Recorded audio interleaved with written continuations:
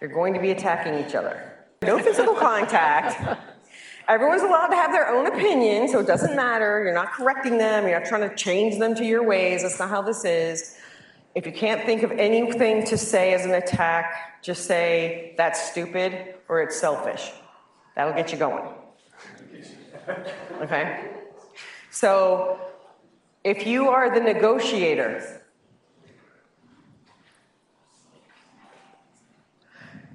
it'll be their passion. Well, I should have had two passions. Yeah. I didn't do that. Hope you have another passion. If not, make one up, but it's okay.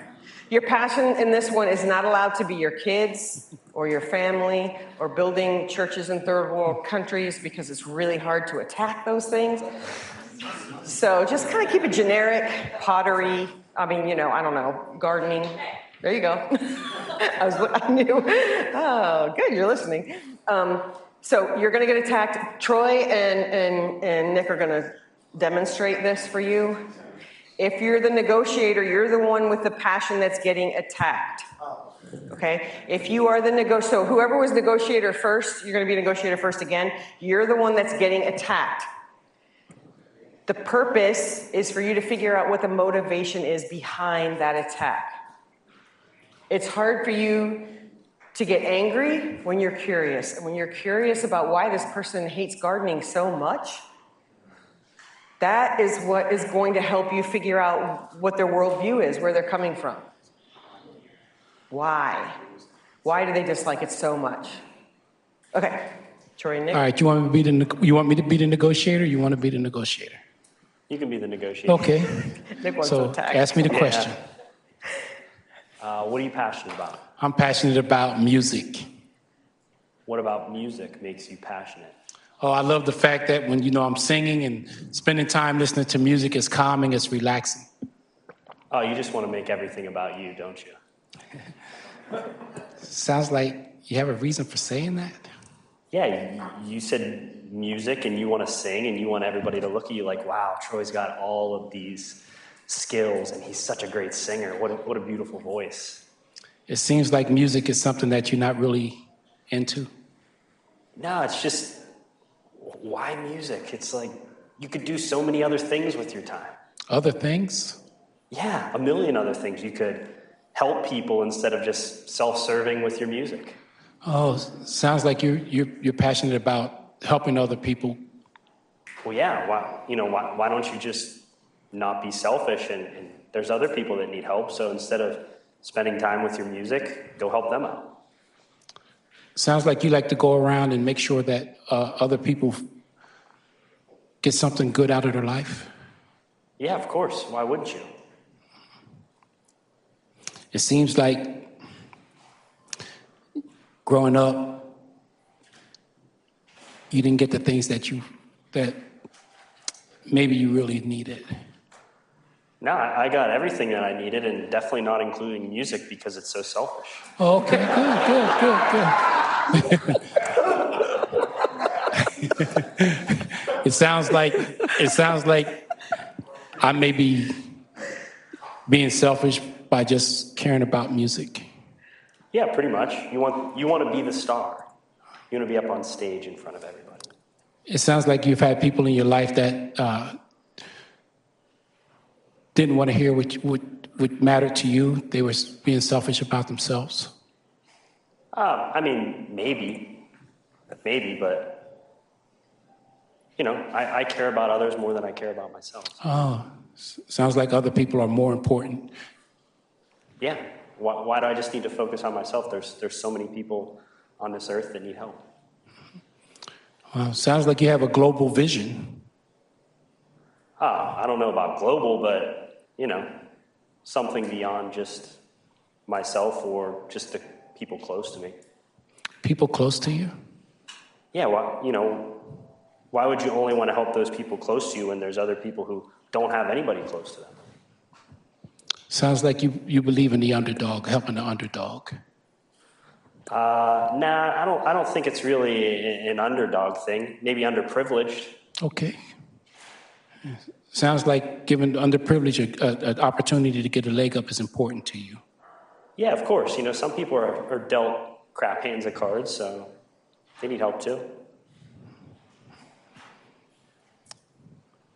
It seems like doing something good for other people make you feel good. No, that seems a little bit selfish, similar to music. Okay. Well, Okay, guys. Okay, so you get the picture. One thing I want you to try to avoid, if you say your passion is fishing, and then they say fishing is stupid and it's stinky and worms, gross, and you say, well, it sounds like you've never gone fishing. Whoa. Did you just attack them? You just pretty much challenged their feelings about fishing in a kind of a way that made them feel stupid. That's not what you want to do. You want to get to the why behind why they don't like fishing.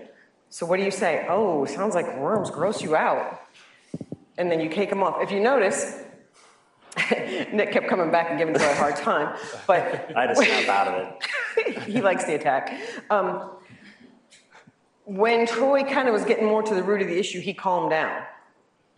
An attack is only going to last 35, 45 seconds. So if you can just hold your tongue and let them go for 30 or 45 seconds, they're going to run out of steam. And then you can kind of take a deep breath and then label them with something. It seems like this is something that really means a lot to you. And then let them explain. Okay? A true full-on attack, 35, 45 seconds. You can't keep energy up like that too much unless you're on something, but no one here is on something, right? So we don't have to worry about that. Okay. All right, so come up with a passion real quick and get back in your roles. Remember, the negotiator is the one with the passion this time. The talker is the one that hates it. Everybody clear on that because this is confusing. The negotiator has the passion and is getting attacked.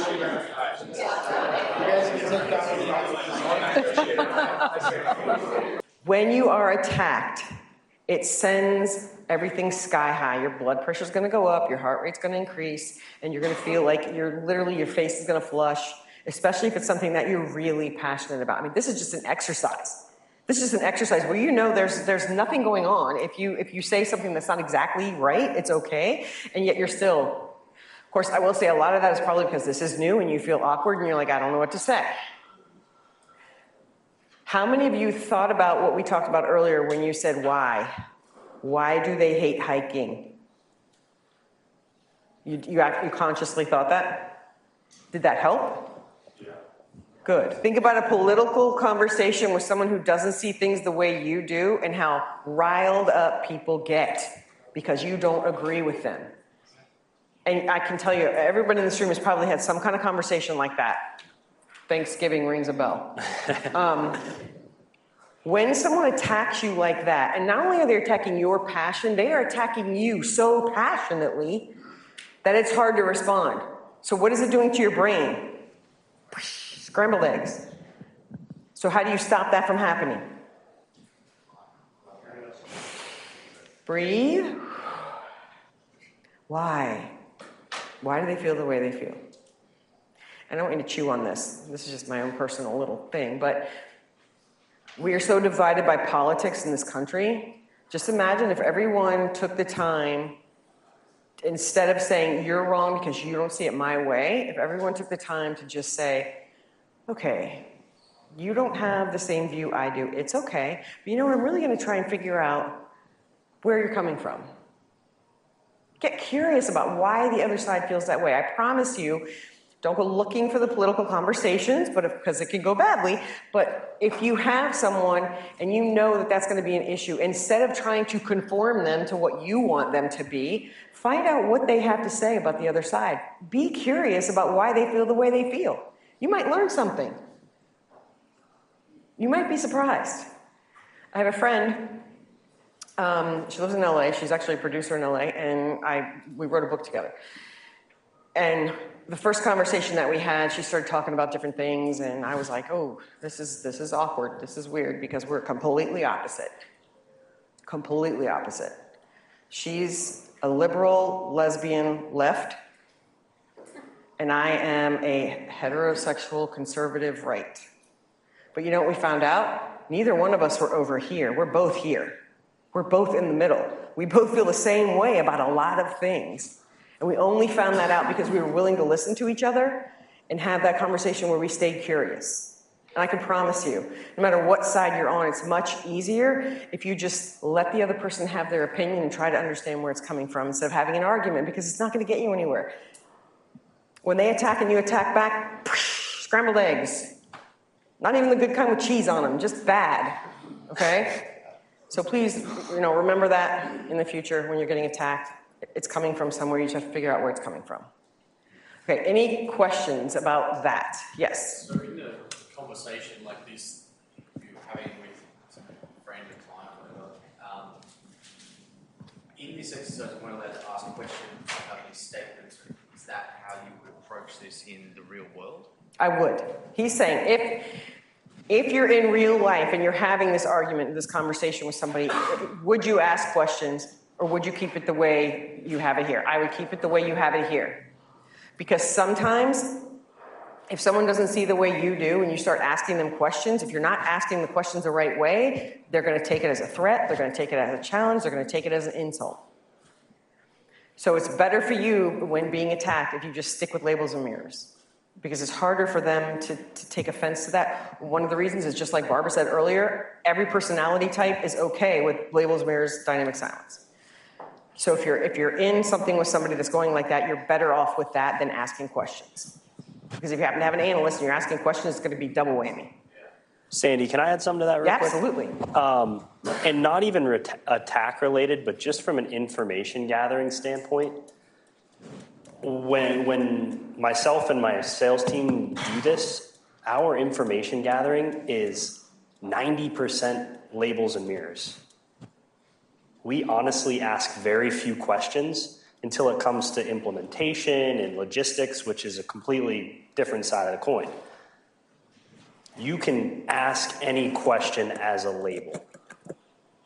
If you said, "What do you mean by that?" Seems like you have a reason for saying that.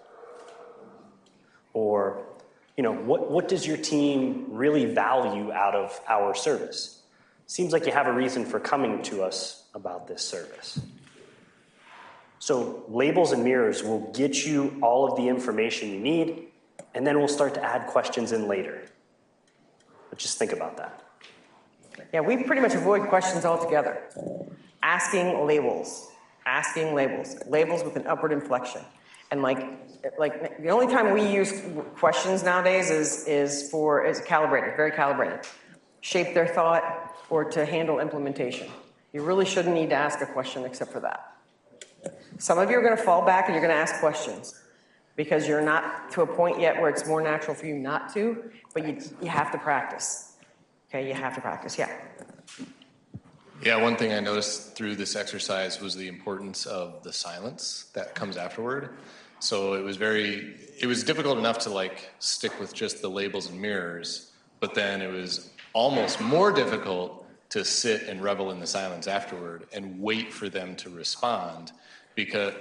And then the other thing was that either they, A, took forever to respond, or B, it was like a one-word response, and then you just didn't really get, at least I felt, you didn't really get the fuel to sort of get to that next label, that next mirror. Which is what I was talking about with you guys earlier when I said try to give them something to work with, more responses. But when you're trying to, say I love hiking, I'm supposed to be attacking that hiking passion. That makes it difficult, right? So you do kind of have a hard time coming up with things to say. So it probably won't happen like that out in the real world when somebody attacks you because they're legitimately not going to like what you're talking about. And dynamic silence, it should be the easiest skill that we have on that list. It is not. It is the hardest. But like the 3, 2, 1, 1, 2, 3, 1, whatever, however it goes, think about the just wait. Why am I talking if something starts coming out of your mouth? Okay, it's hard to do. If you're assertive, it's 10 times harder to do because you feel like if I can just do this and show you how this goes, it's going to all be better. You just need to let me do it, and that does not go over well with people. Yes. How strict do you have to be to the structure of the mirror? And what I mean by it, Mike said something in response to a label that you gave. Bernie said, I can't remember what he said, but Mike said, sometimes things are stressful, but I'd rather just go home and relax. And then he said, stressful? And And I started to correct them, and then I was like, no, that was a damn good label. That was perfect. Yeah. That was perfect. He said, the sentence was, It wasn't the last 1 to 3 words. So. Right. yeah, okay, 1 to 3 words is a guideline simply because when you first start using mirrors, that's all you remember because you're so much in your own head. You can't get out of your own head yet. That's the easiest thing to remember is the last 1 to 3 words. But you go where the person takes you. He wanted to hear more about stressful than he wanted to hear about going home and going to bed. So he said stressful because you're going to send him in that direction. So that's perfect. You don't have to take the last 1 to 3 words. That is a guideline just in case that's all you hear. You can at least use that.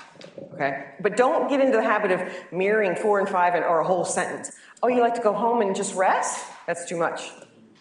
That's a paraphrase pretty much. Except you're using their words, so you're not even doing it right. So just stick, if you would have wanted to label the last part of that, you just would have said relax, and that's it. Keep it simple. KISS. Keep it simple, stupid. Don't make it harder for yourself. Yes? If you mirror and their response is like one word, and it's like yes or no, does that mean that you didn't do it right? No. Don't assume you've done something wrong when you don't get the exact response that you want. If you get a yes or no response, if you say something, you mirror something, and they give you no, you can say, oh, it seems like I don't understand what you're talking about. I'm confused. Or if they say, yeah, you say, oh, so that's really what you mean by that. I mean, you know, you can always pick a dynamic. And if they're being elusive on purpose, you can say, it seems like you really don't feel like sharing this with me. At what point do I flip the switch and start using labels and mirrors if I catch myself? You shouldn't have to flip a switch. That should just be a normal You should just be using them. at all times. Yeah, this is a way of communicating. It is a complete different way of communicating. And once you see, and Michael, can someone give Michael a microphone? Can you, because he's been with us for a long time, and he's so good at this stuff, and it's harder for us to sit there and answer questions like that because we've been doing it for so long and we did it in such a different way to start with that for him. Talk about when you're in a conversation, how long did it take you to get more natural using the labels where that's just what you went to? Just constantly using it over and over. And it's always leading with the tactical empathy. That makes all of this so much easier. You're leading with that. And then the labels, mirrors, that just helps the conversation continue. So it's always going to feel weird at first. It just does. But the more you use it, the more it blends into your personality. And it becomes easier. Remember, everything out of your mouth is not going to be a black swan skill. Remember, you have the stew. You're only seasoning it with these skills and using them when you need to. For me, one of the easiest ways to practice it, when you go anywhere, grocery store, Starbucks, wherever, say to that person, seems like you're having a good day. Seems like you're having a tough day. You're practicing it, and it's getting embedded into your personality. And they'll tell you whether you're right or wrong, and you're gathering information. Exactly.